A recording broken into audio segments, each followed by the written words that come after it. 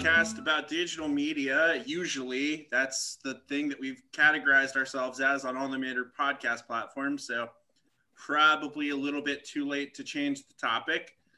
Anyway, we're back. Episode 5. Pumped to get into it. Tonight we have brought on our friend and former associate in multiple settings and forms, Darren Fike. Darren, do you want to introduce yourself?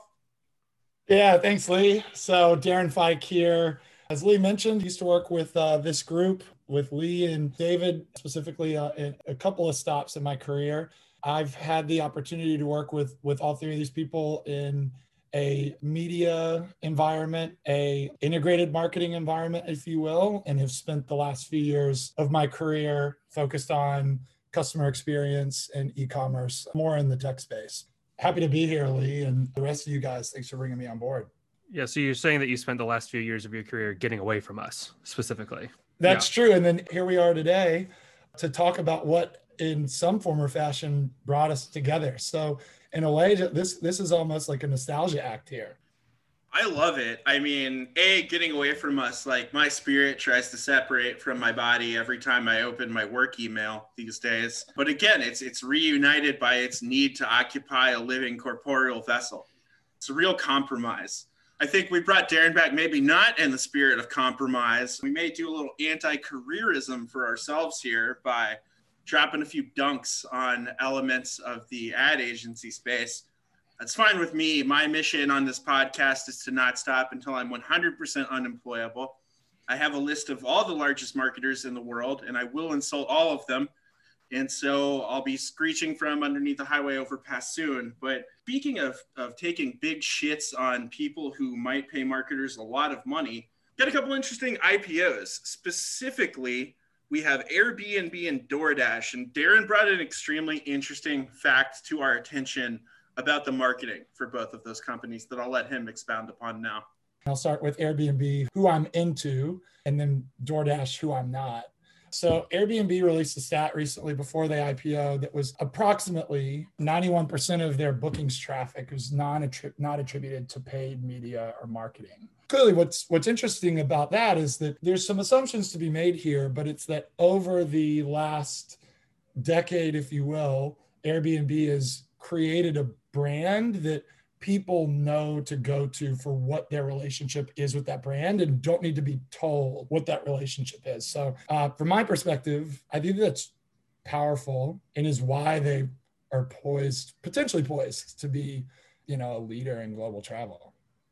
Yeah, I think what's really interesting about the Airbnb stuff, and this is where I potentially go out on a limb where I can't support myself, but I haven't seen the stat and I don't know, but what could be very interesting is are they hiding this stat a little bit by also excluding any CPM or CPC channels or tactics when really there could be in that 91% could be a lot of referral as well. So it's probably saying organic is pure organic, but in actuality, is it pure or organic? And we're talking about what's that 9% kind of worth to someone like that, and or with a lot of this properties that Airbnb has that really isn't their own. I think that's where they're probably poised for some success. And I think I definitely align with you, Darren, on being much more bullish on them, is in terms of they don't have the overhead that a lot of traditional hospitality companies do. They don't own any of the properties or any that they have to market out, so they can spend a little bit on those kind of things, but I think that also makes the difficulty for them in terms of this is so much the consumer, the owners, and putting them up and doing those kind of things. It might be kind of even hard to how do you search for that, because really it's just you just find Airbnb and then you search within there instead of searching for a specific region and typing Airbnb or whatever. I think that is the consumer behavior that is probably pretty interesting from a paid or marketing side of things, is people just know to go inside of Airbnb and their search product instead of searching for an area within Google and then also adding Airbnb at the end, which is interesting. It's the true category creators benefit. They Kleenexed in the modern era. I remember when Couchsurfing, which was just sort of a free community-based thing, existed, and I'm 99% sure that Couchsurfing predated them by a while, but as far as a commercial space, it's new. And I think that's a very interesting question about how are they defining the buckets that go into that 91% of bookings are not attributed to paid media. And it makes me think of something that I like to bring up so much that I actually edited it out of a previous raw version of this podcast. So this is technically the second time I'm mentioning it on this, even though no one's heard that. There's a story that might be apocrypha, but I bring it up because it's good for a lot of marketers to hear about Airbnb, which is that at one point they had started out down sort of a paid performance marketing, attribution dance game. But then they got stuck. Obviously, they're like, well, we see all these channels are working for us, but there's all these other channels that allegedly don't work for us. But that goes against our vision for marketing. And at some point they had a meeting where someone was just like, if we turn all our digital to first touch attribution, here's what it does. And, someone powerful there was like, well, that looks good to me. That looks right. And they were like, well, let's just switch to it. And I like this story because it causes this reaction. A lot of marketers like, I can't just change my attribution settings to reflect what I want. And yeah, you can. And yes, in certain situations, that's bad. You could be taking an existing situation and trying to retroactively make it look like it was better than it was. But in that case, they're basically saying, well, we need a system to benchmark our marketing, but we don't like this whole system. We don't like the entire approach to marketing it engenders. Oh, we do like the approach to marketing that's engendered, by this. I like this first touch thing. It's a totally valid thing to say, we're doing the first touch attribution because it feels right, and then hold yourself to that. So again, it's kind of apocrypha. Like I've never found the actual evidence that they definitively did this, but they definitely, I think, had an interesting approach to defining marketing activity by what they intended it to drive. So Lee, are you basically saying, like, to summarize this or to shorten it up a bit, are you saying that their efforts to make the attribution as accurate as possible is highly likely to have left out a considerable amount of what is attributable to their marketing efforts, regardless of what those marketing efforts are? I think David brought up an interesting point. I thought, David, feel free to correct me, that he was like, what if that stat is manufactured by that buckets? I was saying that historically, even before I saw this 91% stat, I had heard this kind of apocryphal tale that they just sort of had, I think, an appropriately creative, footloose and fancy-free approach to picking marketing measurement. And that they were basically sitting at a meeting and someone was like, let's move our digital to first touch because it makes me feel good, but in a way that I don't think is dumb. So I have always regarded them as a marketer of, in a good way, kind of flexible measurement. I don't know if that plays into this or not, actually.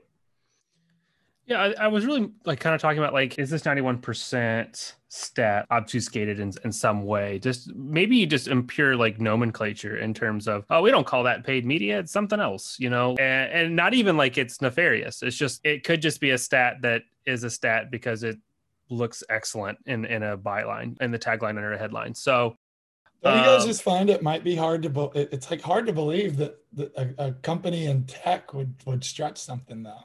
It just feels like you got to take that at face value, right? Yeah, and it's funny because in a figure that I I know the immense honesty of tech sector IPOs has us all believing every single word.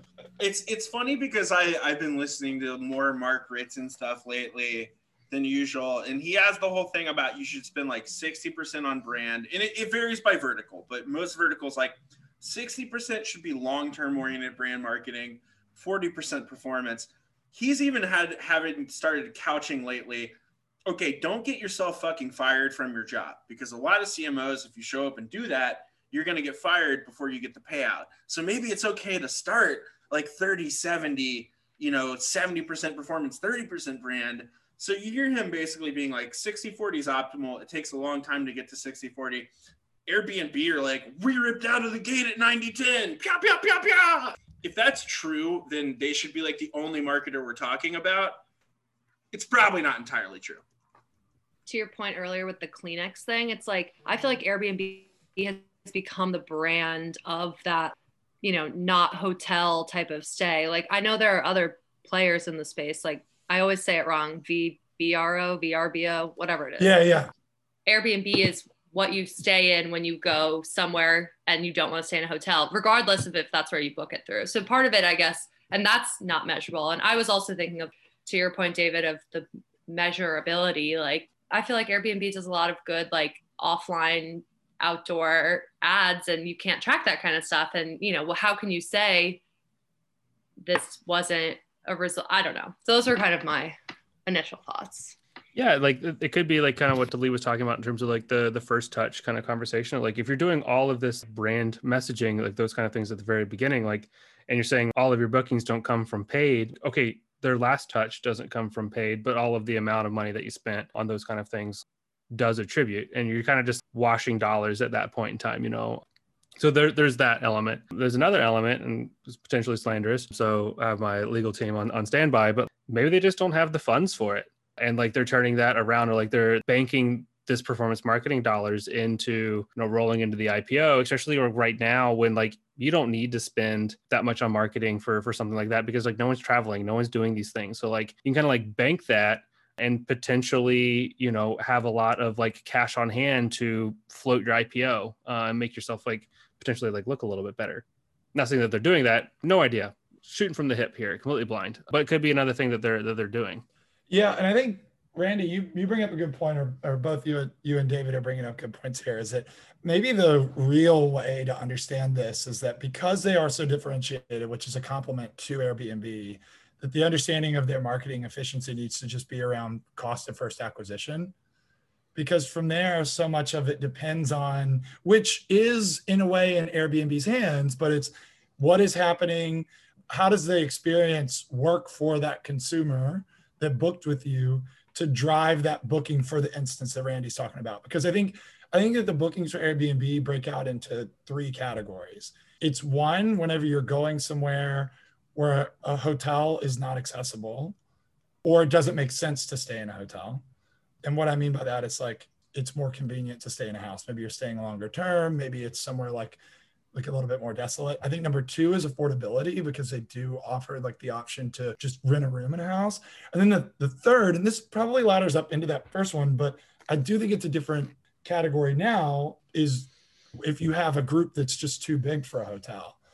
So like this demographic here probably sees a lot of like weddings and bachelor and bachelorette parties congregating within an Airbnb, but that's not limited to those circumstances. There's also, you know, family reunions, graduations, all sorts of things where it's just more convenient to say this group of 8 to 10 people were getting an Airbnb.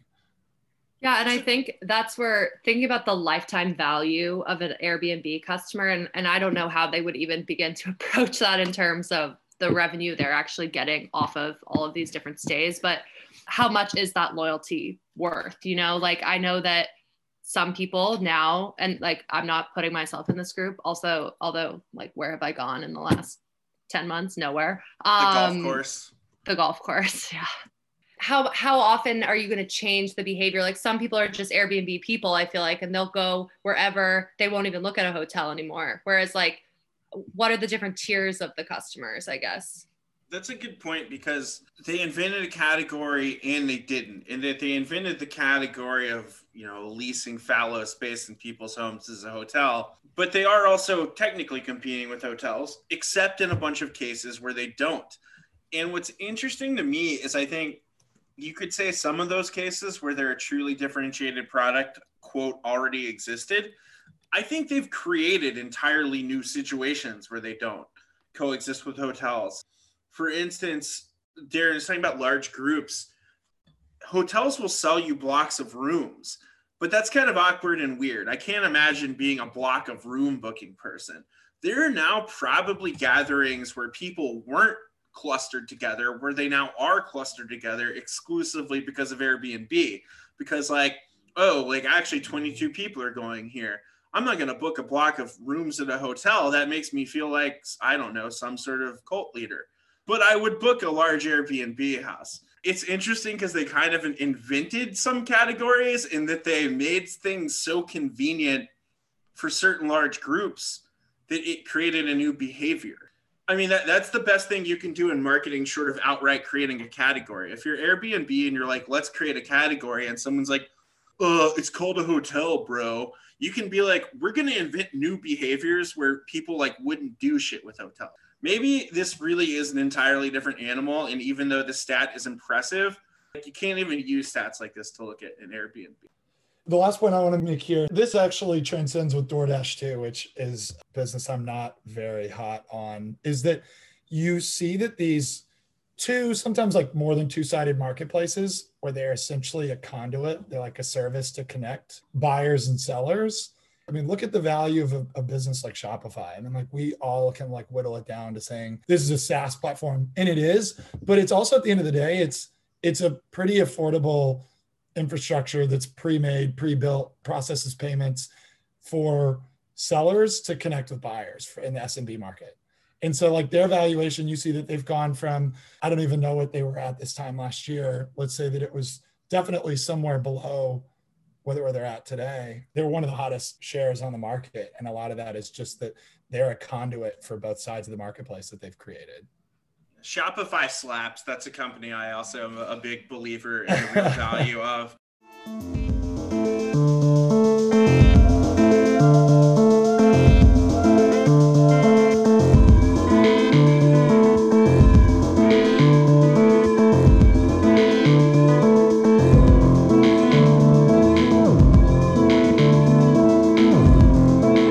Yeah, I guess let's move on to DoorDash. Darren, your DoorDash take? I'm just such an advocate for the restaurant industry. And I'm going to caveat this by making it really clear that I use DoorDash. I use Caviar sometimes. I prefer not to. I'd say that in New York City, in the midst of the pandemic, like for how often I'm ordering in, I'm using it more than before, but simultaneously less than I could. I try to avoid it where I can. And the big thing is that the difference with Airbnb is that you're creating value for both sides of your marketplace. So whereas somebody who could have an extra room could have a personal problem where they need to rent out their apartment to make ends meet or to make to the end of their lease, or it's somebody that's looking for bigger real estate in a market that's underserved by hotels, whatever that reason is, you're creating two-sided value at Airbnb. At DoorDash, don't get me wrong, I understand that they're creating access to consumers in a congregated or consolidated marketplace, but it is predatory in the sense that they're basically pulling a Ticketmaster and taking, big fees. They're charging big fees to the consumer while taking a significant rev share from the restaurant. And so I think that it's a tough business model on an industry where margins are already really slim, and that the industry, so the service industry, restaurants, it just wasn't really built for 30 to 35% cuts into their ticket prices. And that's essentially what DoorDash has done.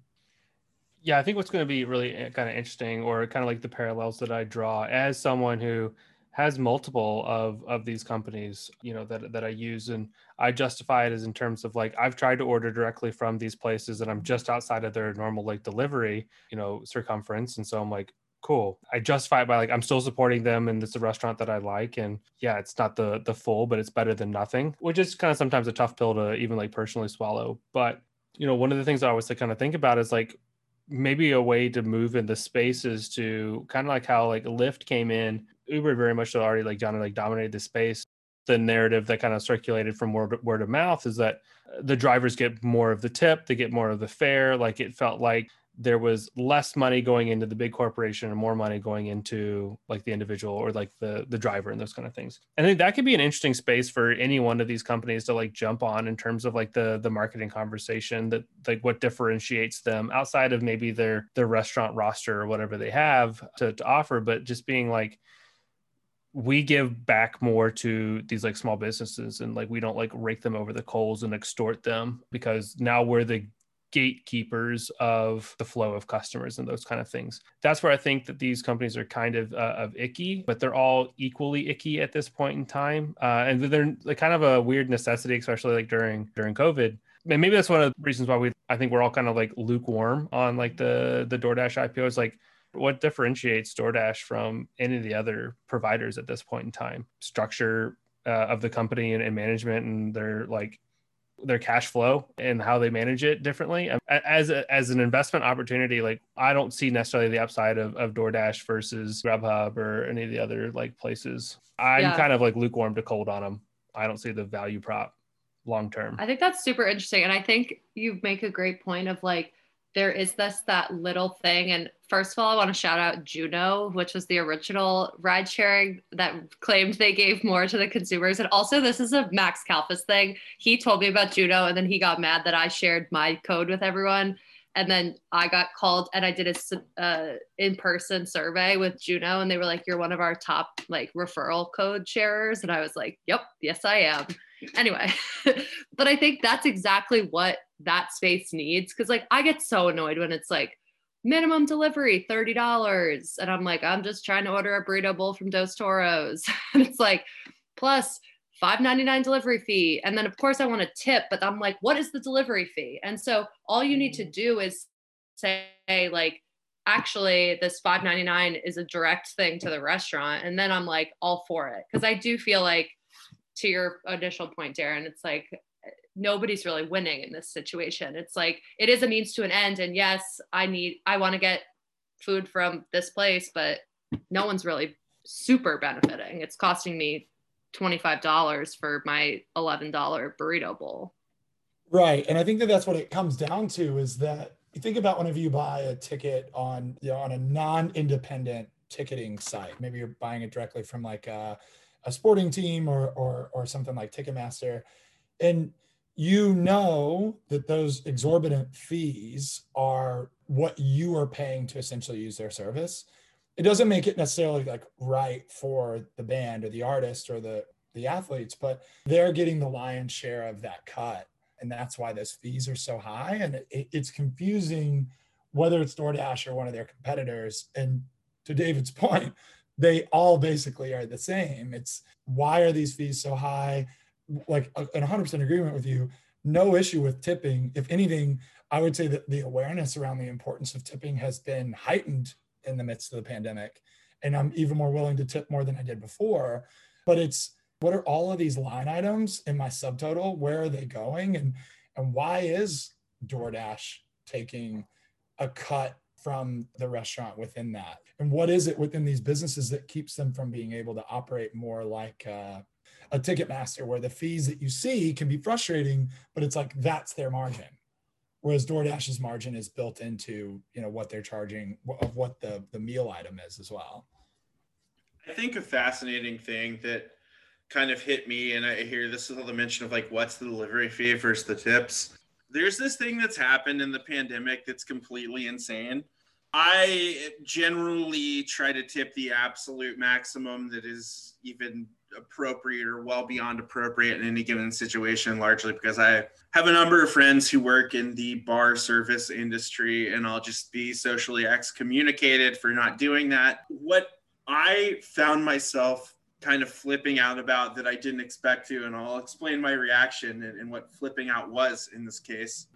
The number of things that people have been asked to tip on with the explosion of various services going to delivery or otherwise being made unconventional is wild.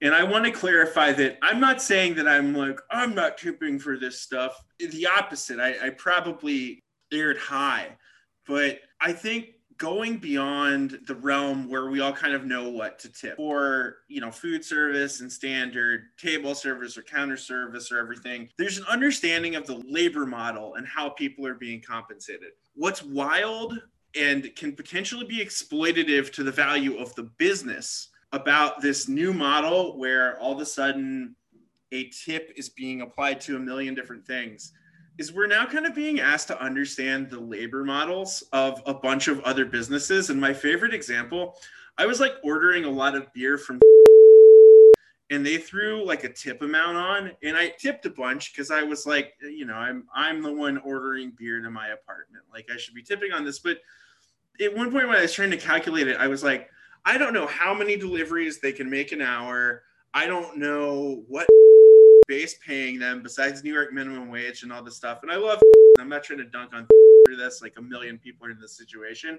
But one thing I can tell you they've done labor market analysis, when you start asking consumers to tip and decide what to pay people, sadly, especially in realms where it's not established and understood, the loser is the worker. You get way more people who go, oh, I'm not tipping on this. This isn't the thing you tip on. Then people like me who are like, I don't know what to do. $30, Jesus. Like, so I think there's this interesting phenomenon that aligns with one of my favorite themes, which is it's like very easy to trick American people into thinking something is becoming democratized or more transparent, when really it's like, I don't know, why don't you fucking losers solve it? We're jetting off to islands billionaire style. And I think there's this massive explosion of tipping. The labor market analysis already indicates that when you're like, oh, we're delivering now, let's put a tip line item on. That always results in the negotiating down of what the businesses are paying those people over time. It puts the stress of trying to understand a new labor market on the end buyer. And again, there's a lot of research. It does not pan out well. The delivery people are not driving around in Maseratis. But Lee, if you think about it, you've seen in the headlines or when everything came out about the Amazon workers not having enough sick days to account for when they could test positive for COVID-19. They did an internal campaign of, hey, people should donate their sick days to their fellow colleagues. And it's like everything just filters down as to basically what you're saying. It's like consumers figure it out. Uber and Lyft had issues with their drivers not being able to, having issues. But if you think about it, all of the attention around like Uber, Lyft, whomever, these employees not getting healthcare and them not having enough money and driving their cars were essentially just to driving for Uber or Lyft or whomever was to essentially just pay their lease that they got to drive for these companies. And the solve that felt like it was coming out of it, and this could just have been my interpretation, but it's like, let's add a tipping option to it. And it's like, these companies had been selling rides to consumers for a decade. And like you said, Lee, consumers were accustomed to saying from point A to point B cost me $20. And so whenever you're now saying point A to point B needs to cost you 26, and that 6 needs to be voluntary, it's just like the likelihood that counters any issue you're having in terms of compensation with your drivers or your delivery people for these food apps or whatever. It's just incredibly slim. And it's like, is it on the end consumer, or in Amazon's case, the coworkers, to be the ones to help you figure that out? Yeah, when they tell you that you should be the one to figure it out, they're always counting on you not figuring it out and someone else getting stiffed. That's it. And again, transparency and democratization. Honestly, it's like the pharaohs telling the people dragging the blocks to the pyramid. Every day you get to pick a team captain and assign each other good boy points. And everyone's like, hooray! I'm honestly embarrassed for us as a people. I want to see these people get fairly compensated, and I'm fucking angry at the tip line. That's where I am. I shouldn't figure out what is the right way to compensate them.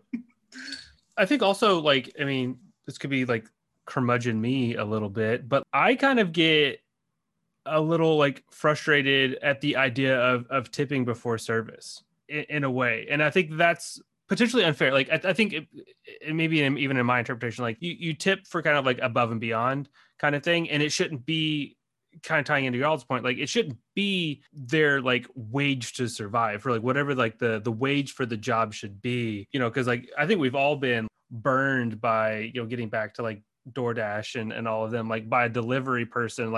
We've already tipped them and they might as well just dunked your bag of food in the Hudson, by the time it got to your door. And you're like, okay, can I take some of that tip that I was trying to make this very palatable for you in terms of something that you wanted to take and do? I'd like to take some of that back because you didn't treat my food with care. And there could have been a lot of things, crazy New York drivers that he was swerving around and shit happens. But there's a lot of times where you're tipping ahead of time, and is all that tip going to that individual? Yeah, it puts all of this onto the consumer when there's potentially the company could just take a little bit less of a margin, just a smidge, I completely agree. It makes a false decision.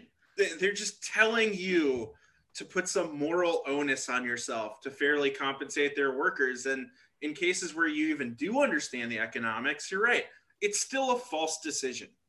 Well, yeah, they push the moral obligation onto the consumer instead of them themselves having it. And I have a whole big heap of shit to dump on corporate social, the CSR, kind of stuff. And even kind of getting into Airbnb and my cynical ass, in terms of Airbnb probably did some cost benefit analysis of like, they didn't make that conversation about Airbnb is safe for all people just for the sake of it being safe for all people, or like being the good, like that was like probably a marketing decision. And like there's like a whole lot of this like take back in terms of like companies like offloading a lot of the moral responsibility back onto individuals.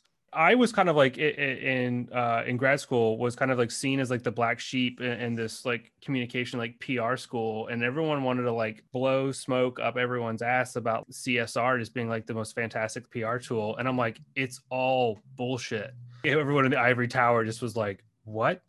And I'm like, it all makes zero sense. It's all marketing. It's all not for the good of society. Every corporation is run by the collective, like whittles every good person down into like the collection of slime, just because it's the nature of the corporate like entity. And that's just the way it is.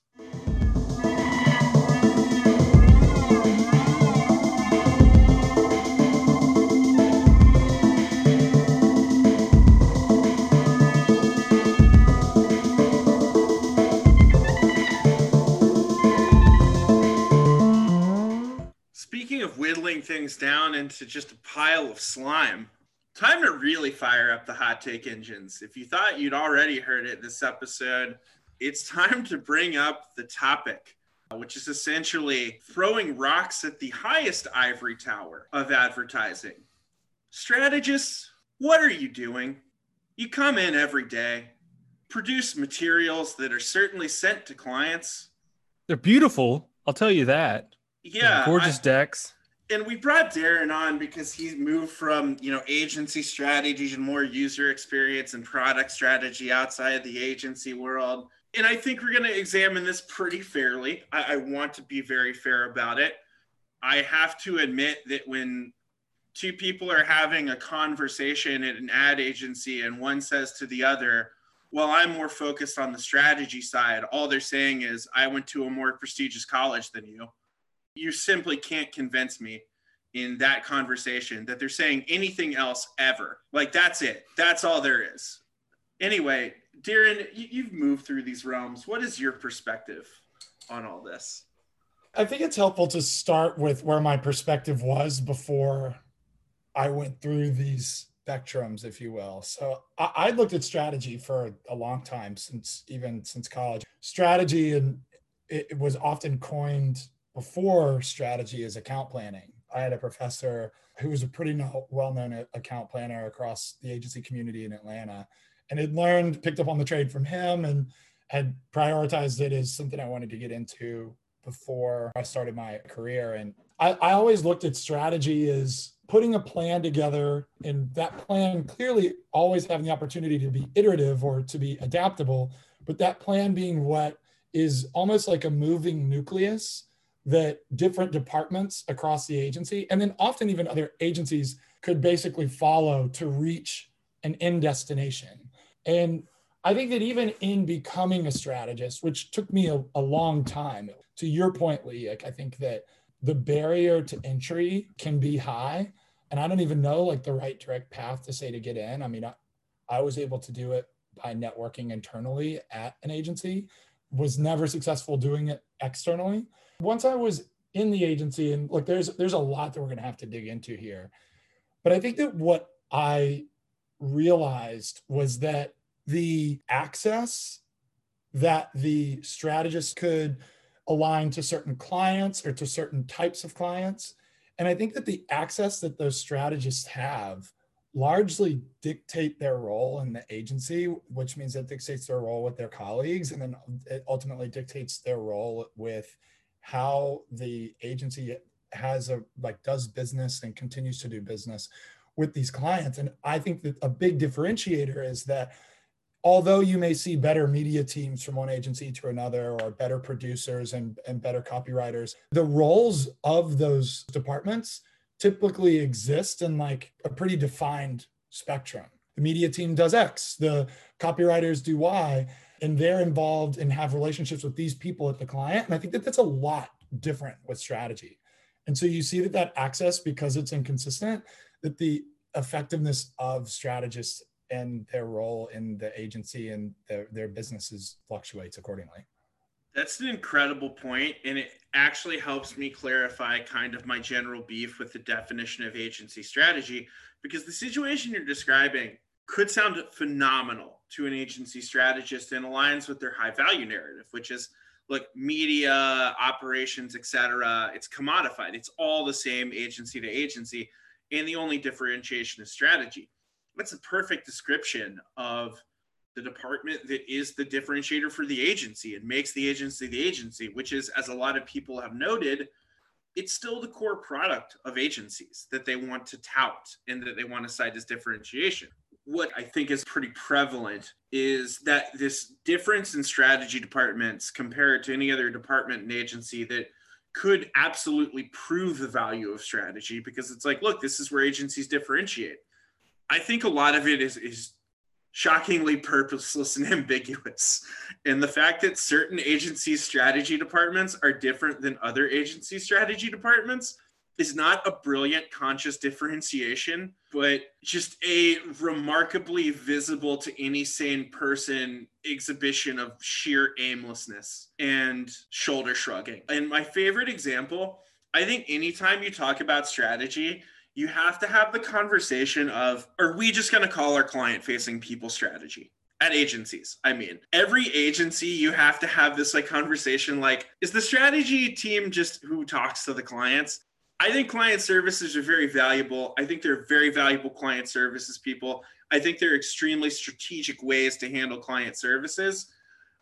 I think it's a catastrophe to call your client services department your strategy department.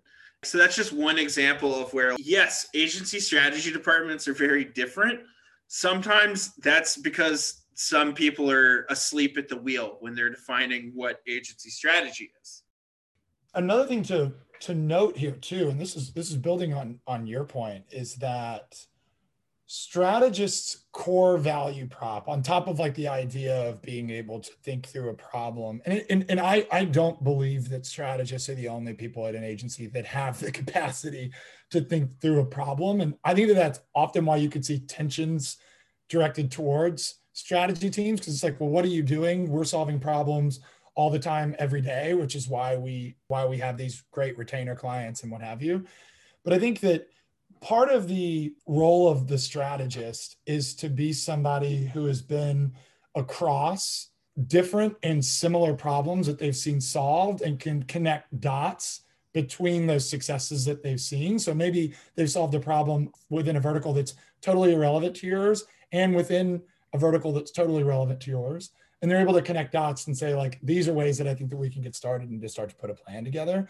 But where I have seen a problem or where I see a shortcoming of these departments is that strategists don't really have the direct relationship with the clients. So they're not really the revenue drivers, if you will, of the agency. So therefore, they're not building the relationship with the decision makers at these businesses and building a reputation of, when this person comes in, they know my business really well. They know what my internal political process to be able to carry out their recommendations. And so often I feel like it can come in as like, here's this tool that I'm bringing in, a third of a way through this campaign process. And you should listen to them for the reasons that you mentioned, Lee. It's like because of their title, because of the other cushy agencies they've worked at and the school that they went to. Meanwhile, it's like we forget as service people that throughout that process, the reason why you were in the room in the first place is because of the credibility and the relationship that you've built up with those people. I think what's the challenge in the agency world with, I guess I won't even say typical, but the most common way I've experienced like a strategy team or department is that they operate within this kind of like silo more than they probably should, in terms of like, this is the plan, this is the strategy, these are the audiences or personas or whatever, like this is it. And it's like in a very like narrative format, and it feels real good to like listen to a strategy deck and like those kind of things. And then it always like matriculates and it gets down, it gets approved. And now it's like my team's job being like the paid media person. I was like, great, I actually have to take this and like actually like make it actionable. And I think a lot of times there's so much of like what comes across my desk is like, yeah, we're gonna have to completely redo this because like this is impossible. or like this audience isn't an audience. Like this is a persona. Like we can't target these people like at all. Like this doesn't exist. So then it feels like as a media person, sometimes like, it's like, well, I just feel like I'm doing now their job in terms of like fixing this, in terms of like bringing us like back down to reality. And then kind of at the end of a campaign, potentially, it's like, it's never the strategy person that's on the end of a client call just getting eviscerated for whatever happens within the campaign, because there's too much between strategy being approved and aligned on, creative being made, and the media being put in market, to where like they're almost like scot-free, like almost like all the time in this like world, in terms of like, no, like you need to sit in this here. And like, yeah, they might be yelling at me, but they're also like yelling at you. You got to hear like what we deal with all the time, and like in terms of like not thinking about these issues, that big picture like narrative things, like no, like when we put all of the things like into place and like what happens and what the market is done, like this is the outcome and this is what we have to like deal with. And so I think that's like what becomes like the frustrating element from a very like hands-on like paid media person in terms of dealing with strategy. It's like it's oversold, or even it's just like not even like based on like what's like feasible, and then like the snowball effect, and it's just like they're never on the hook for anything. I think the vast ambiguity has us coming at like so many different problems and descriptions. And I think Darren makes a great point about maybe strategists don't even have the proper client access and proper grounding to even have that accountability. David makes a point about sometimes that can seem like a blessing. Like maybe if you're a strategist and you're like, I didn't even get to really dig in with the client. Well, the good news is you don't have to be around when they're really digging into us. And I'm over here like 40% of agencies have fucking mixed up strategists with account people, and they think it's a good idea.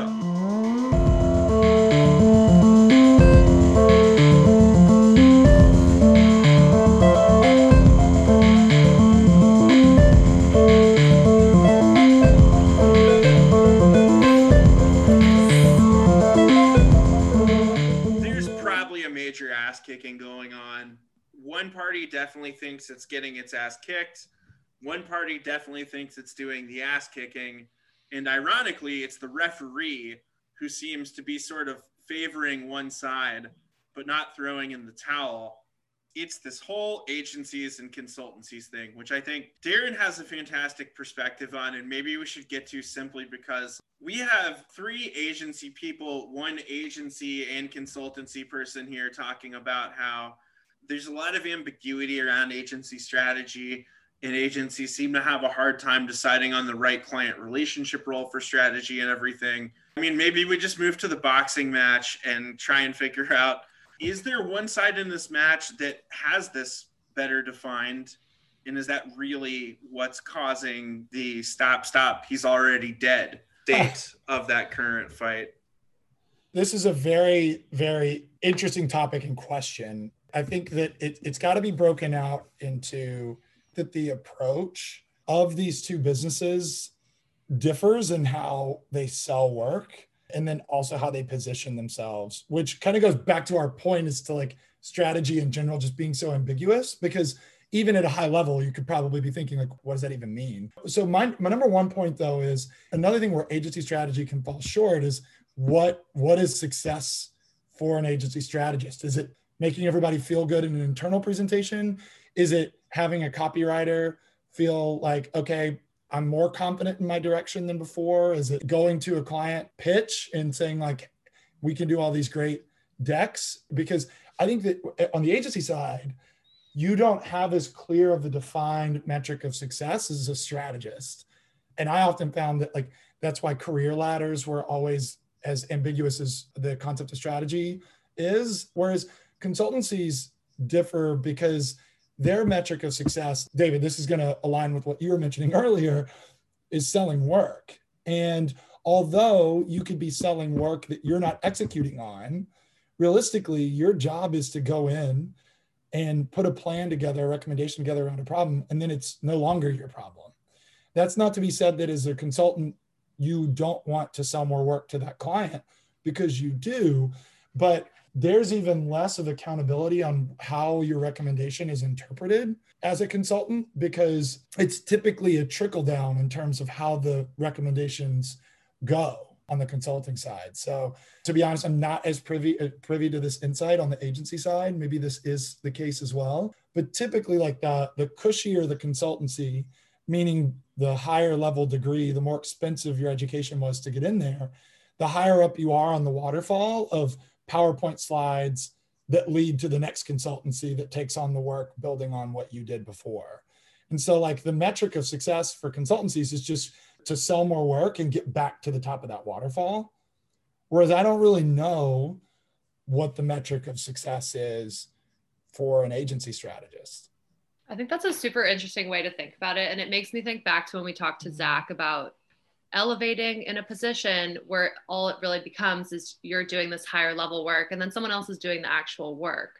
Whereas like, you know, I'm curious in the strategy role within an agency, you're doing this work. And like David, you said, it's like you get something from a strategy person and you're like, this doesn't even translate to what I'm doing. Whose work is falling on deaf ears and where is the disconnect and why has no one figured out how to like meld these things? Because I mean, to me, I think back to the way Lee and David, like our team functioned when we first started at Vayner, and it was very much just like strategy, sure. Execution, sure. Analytics, sure. Like, you know, it was kind of like a whatever needs to be done gets done. So why have this differentiation to begin with? I sometimes get really frustrated at the ambiguity of these like strategist positions, but I can also like empathize with their position of how do I even progress through my career or move? It's like if there's no rigors in terms of what is success from our standpoint, you know, like this, like everything that we do kind of gets like handed off in an agency world, like it just moves to a different department, which is very different than from a consultancy side of things where they present the deck gets like the double thumbs up from the client and then it moves on to someone else to execute it, or then it gets like refined. And then like, it just seems like this one element that kind of gets passed around, but that is much shorter in terms of that waterfall. At an agency, everything is so production or even not even for like performance marketing, but like marketing that performs in terms of like selling more business and those kind of things. Agencies really don't go to market or go to pitches with like, we have the best strategists, like we have like great creatives or we have like a great media agency. It puts them in a very tough position as well. And I can definitely like see their side. They are bringing a value in terms of like this,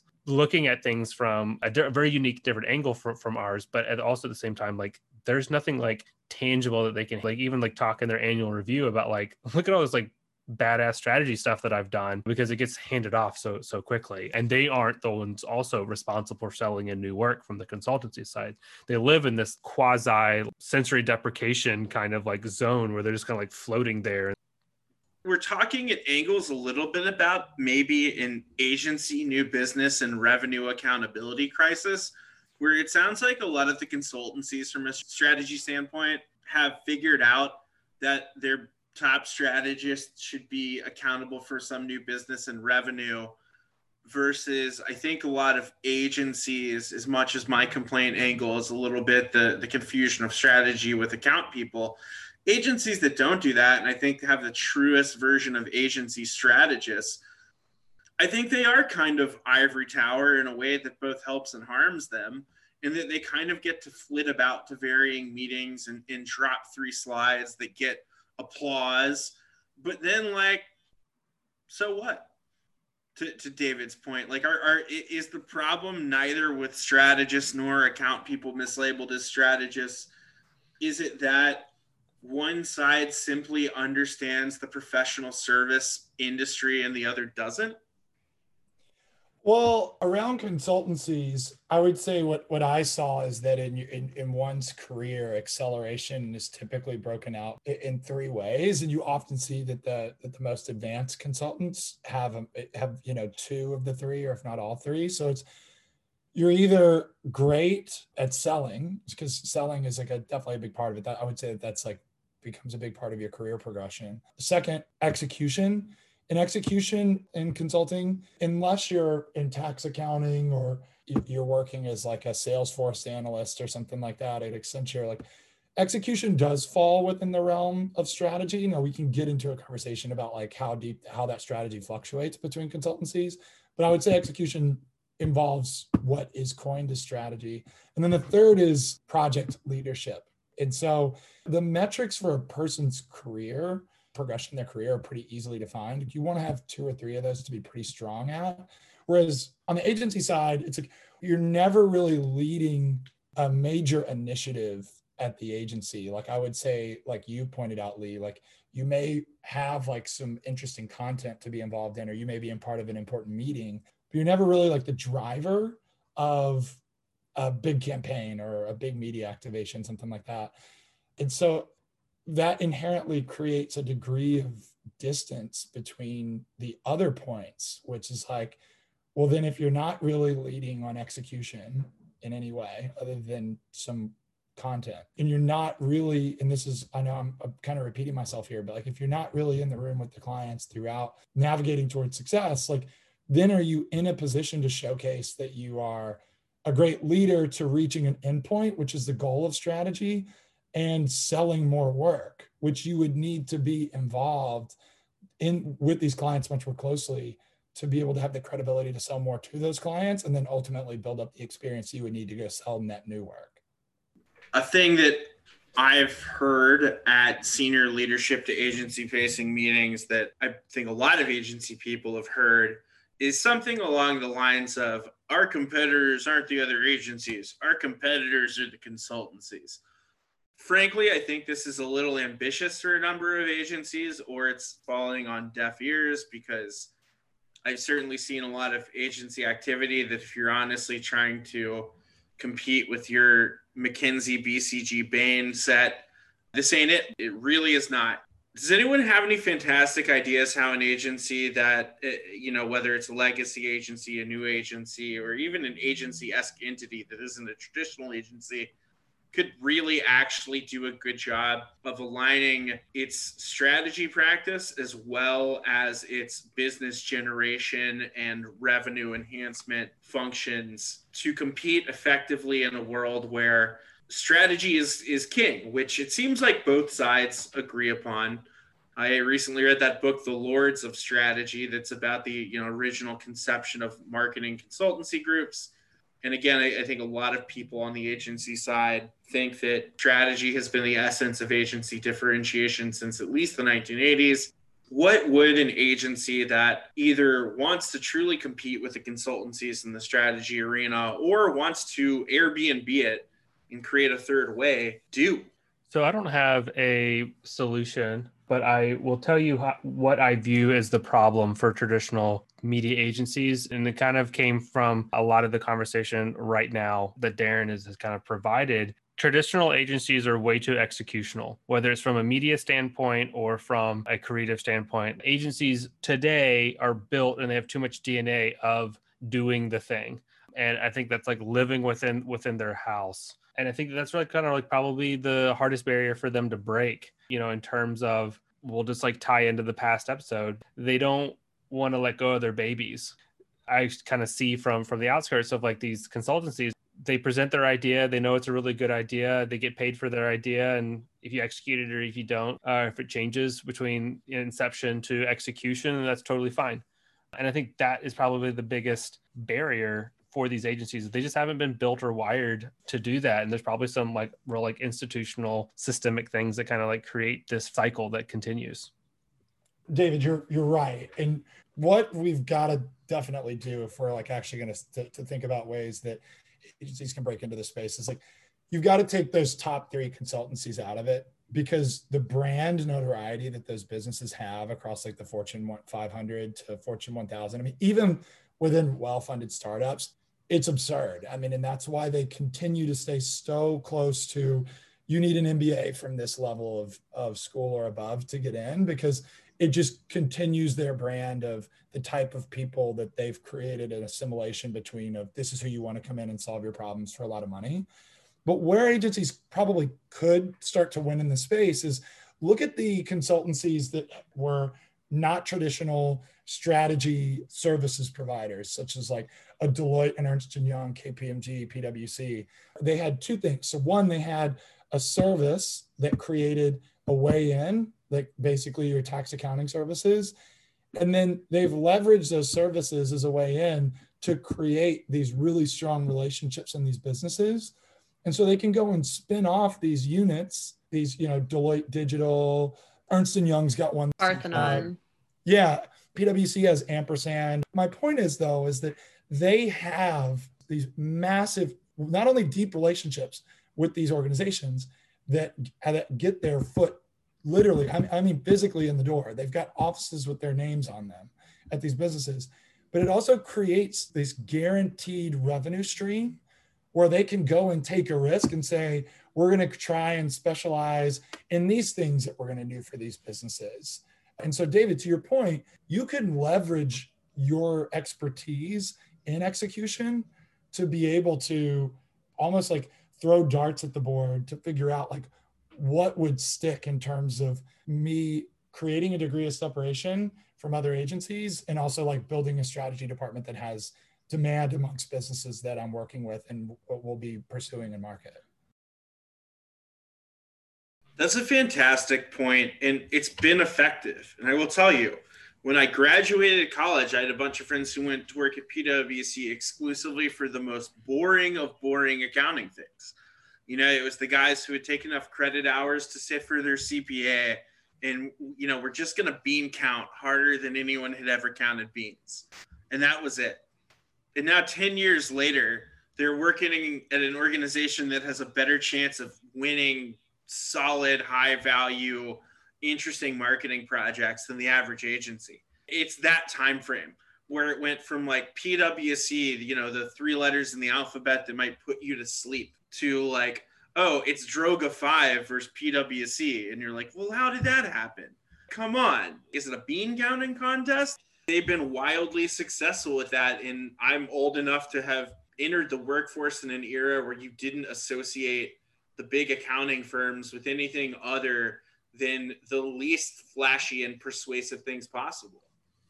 If you go back, though, to the point that you had made, it's 10 years of work to get to that destination of having that credibility. And I'm going to go back to something I said earlier on in the pod. It's access really matters. So to give everyone perspective here. So often in my times as a strategist at the agency, I was restricted to uncovering deep insights about streetwear or what time of day and what setting parents prefer consuming a specific product, whether it be with their significant other, their children, or alone.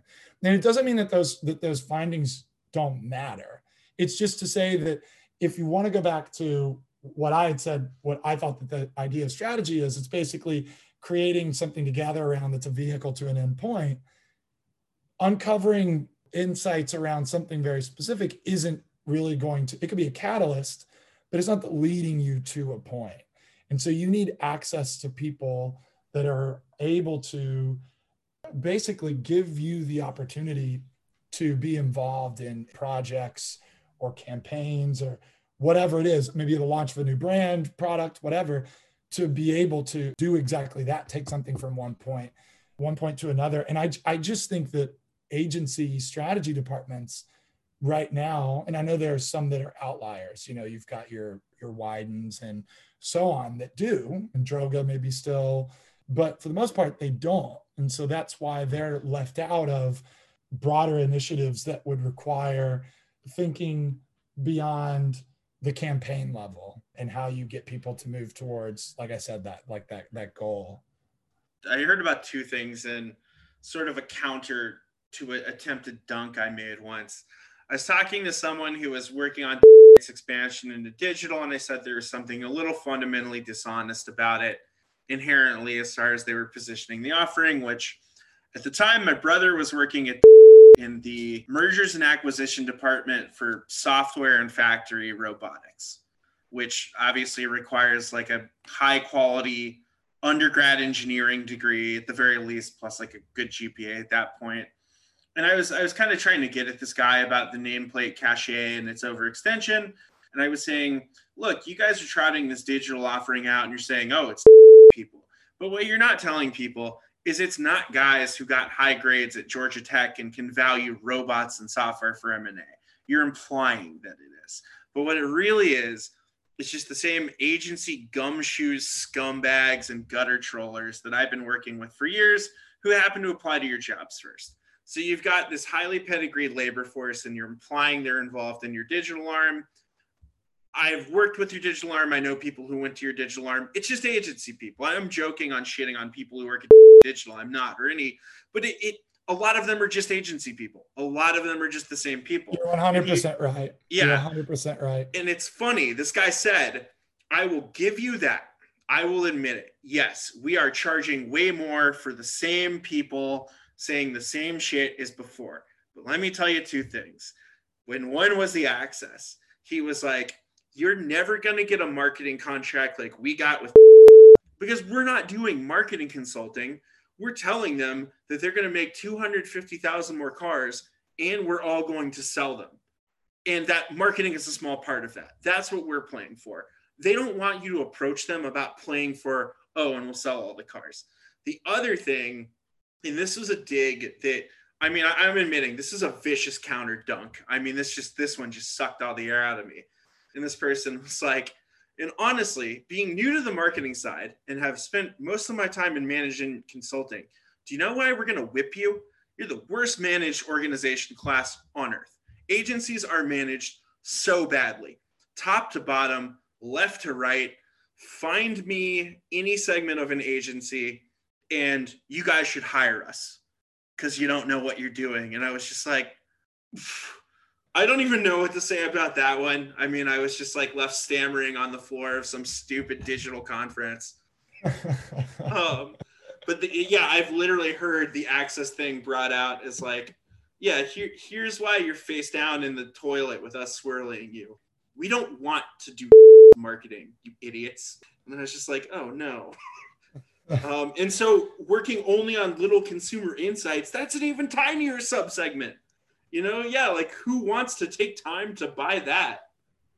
If you think about it, anything else, it's you want to increase your addressable market of what you're selling could be relevant to, who it could be relevant to. In the service side of things in business, and another thing here too is that consultancies, because we are calling them consultancies and not ad agencies or marketing agencies or whatever, they're able to hide behind that. They can morph to whatever RFP they get. Whereas, let's say you're an integrated agency, you still are going to have a reputation for one of your departments being the lead of your business. I feel like it's impossible not to. And then two, you're just thought of as, I'm going to go to them with a marketing problem that I'm looking for them to solve through the end result being ads on the internet or through another medium that work. Whereas consultancies, you could say, I'm looking to replace redundancies in my tax department. I think too many people are just copy and pasting, and I would rather robotics do that. Technically, a consultancy that specializes in marketing and customer experience could twist a few case studies into saying that they're experts in that. The breadth of what's on the table, and more so how you illustrated that it's literally impossible for an agency to say that they could do tax strategy. And I've kind of even like been in this situation when I was freelancing where, look, it's just me and a couple e-com guys, but we're not an agency. And if someone is trying to ask us serious econometric questions, I mean, yeah, we can fake it. And the entire reason is we're not an ad agency. Well, we're just three dudes. You have a degree in economics. People can just tell you're a little math pervert. Like I had experiences freelancing where I could lay claim to territories that were completely insane that would have been immediately invalidated if I worked at an ad agency. And that was just me as an individual. So what someone with a reputable consultancy could do by comparison is insane. If I can claim that I can manage the demand market for buying a used product to feed into advertising for resale, saw a freelance product where someone was like, not only do we want to help your your little online resale for specialty goods site, we want to build the model for managing buying stock. And it was like, we shouldn't be able to say we can do that. And he was like, no, it's going to be good. And I was like, oh, sorry. I was thinking about being an ad agency where when you're like, I want to manage the demand side of a resale market, he'd be like, absolutely not. Like, what did you study English at Dingleberry College of the Woods? Get out of here. And literally not even being a reputable consultancy, but merely being like, well, we're not specifically an ad agency. People were like, well, that opens 40% of the field. So is there an element in the credibility of an ad agency that is addition by subtraction? If you remove the name or the title or the taxonomy of I am an ad agency, are you then particularly more credible on certain elements, even as a freestanding collection of three individuals? I want to say yes in theory, but a bunch of agencies also just tried to stop calling themselves agencies and people just called their bullshit. So I think there's limits. But you're still an agency. Yeah. So like, yeah, well, okay. So I was being like kind of semantic, like if you just change your name, but like the essence of like, if you're still an agency, is that the big detractor from your ability to flex into these kind of more highbrow or like elevated concepts from like a business standpoint, just for the sake of not being an agency? I've been shocked. I feel like the further I've progressed in my career, the more I've found out that businesses call themselves something that they're not. I wouldn't be surprised if, and leave, you say you've got some examples of it not working.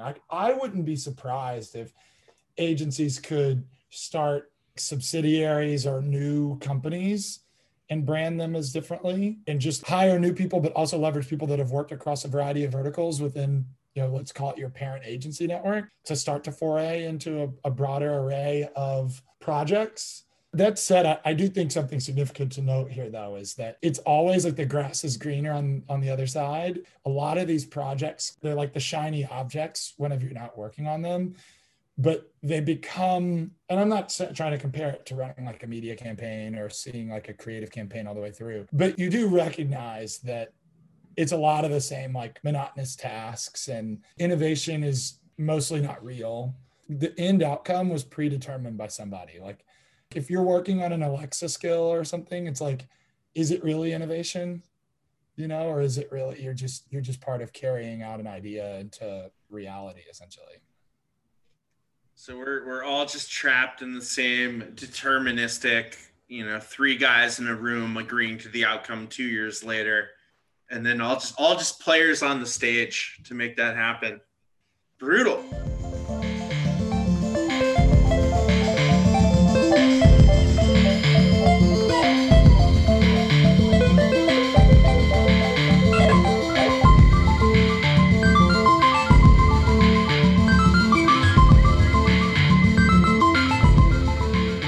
Darren, this has been fantastic, and we've tackled a lot of topics. It's time to put to you our standard bad impressions finale question.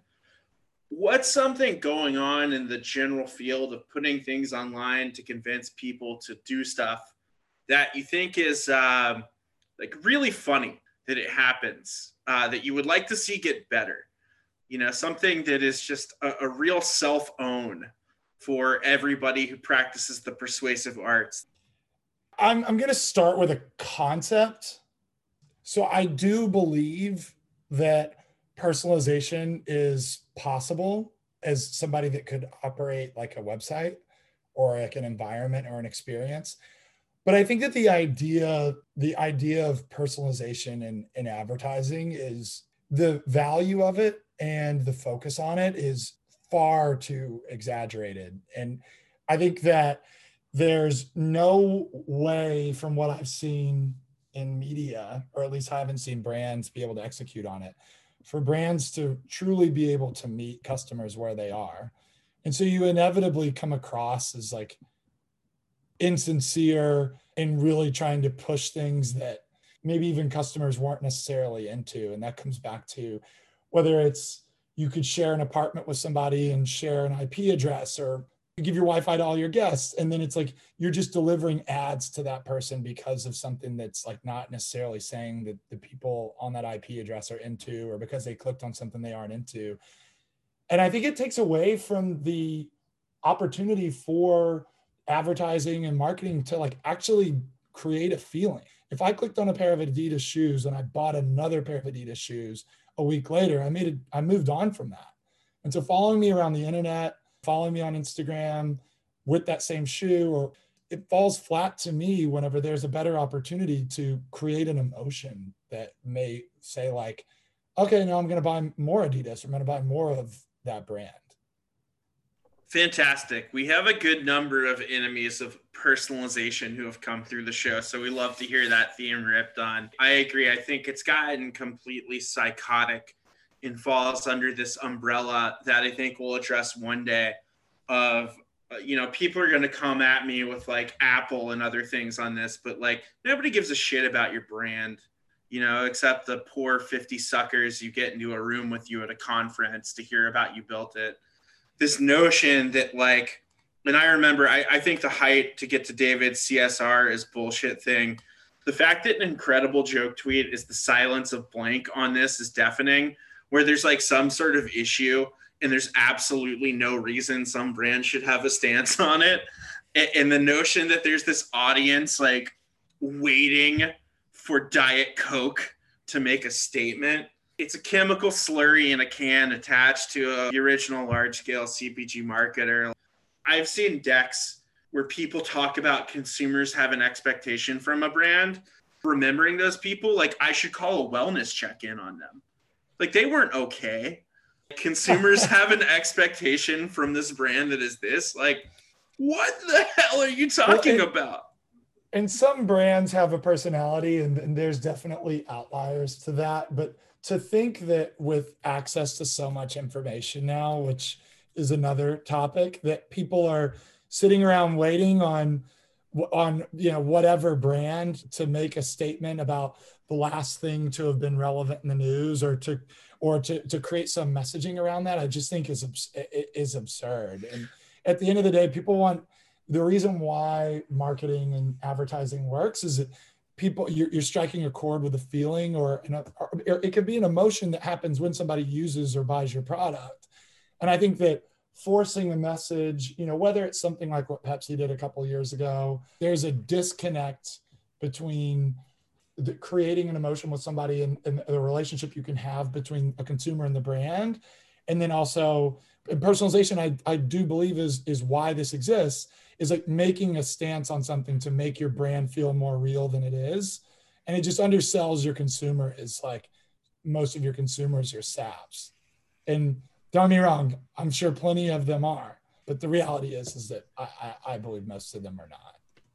Yeah, and again, the creation of that expectation similar to CSR, I think I periodically see a survey like 83% of consumers expect a personalized experience. We don't have enough time in the day, let alone the rest of this episode, for me to talk about surveying people about, do you expect a personalized experience and what that could possibly mean? Yeah, I'll take the data from Delta's next survey that says 90% of our consumers say they should get updated to first class. Exactly. Yeah, who's going to ask you, A, who's going to say they don't expect that? And also B, how many of those people know what we're fucking talking about? Like, there's some marketing hubris. Like, do you expect a curated online, offline experience? If you even know how to answer that question properly as a non-advertiser, you should be arrested. You psychopath. Like, if I don't have a curated, data connected online to in-store experience, I become upset. Like, what is wrong with you?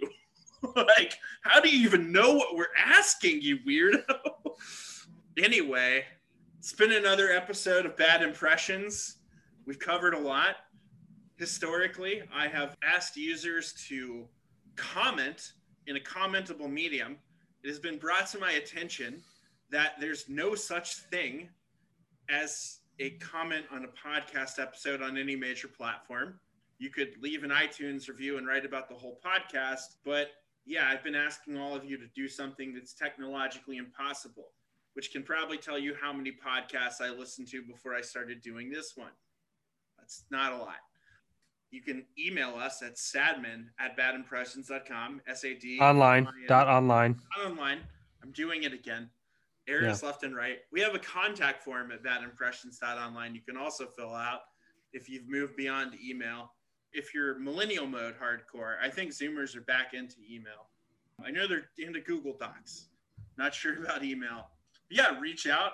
Give us some feedback. Let us know if you'd like to come on the show or if you have any good guest ideas. And anyway, that's a wrap for episode 5. I hope we left a bad impression.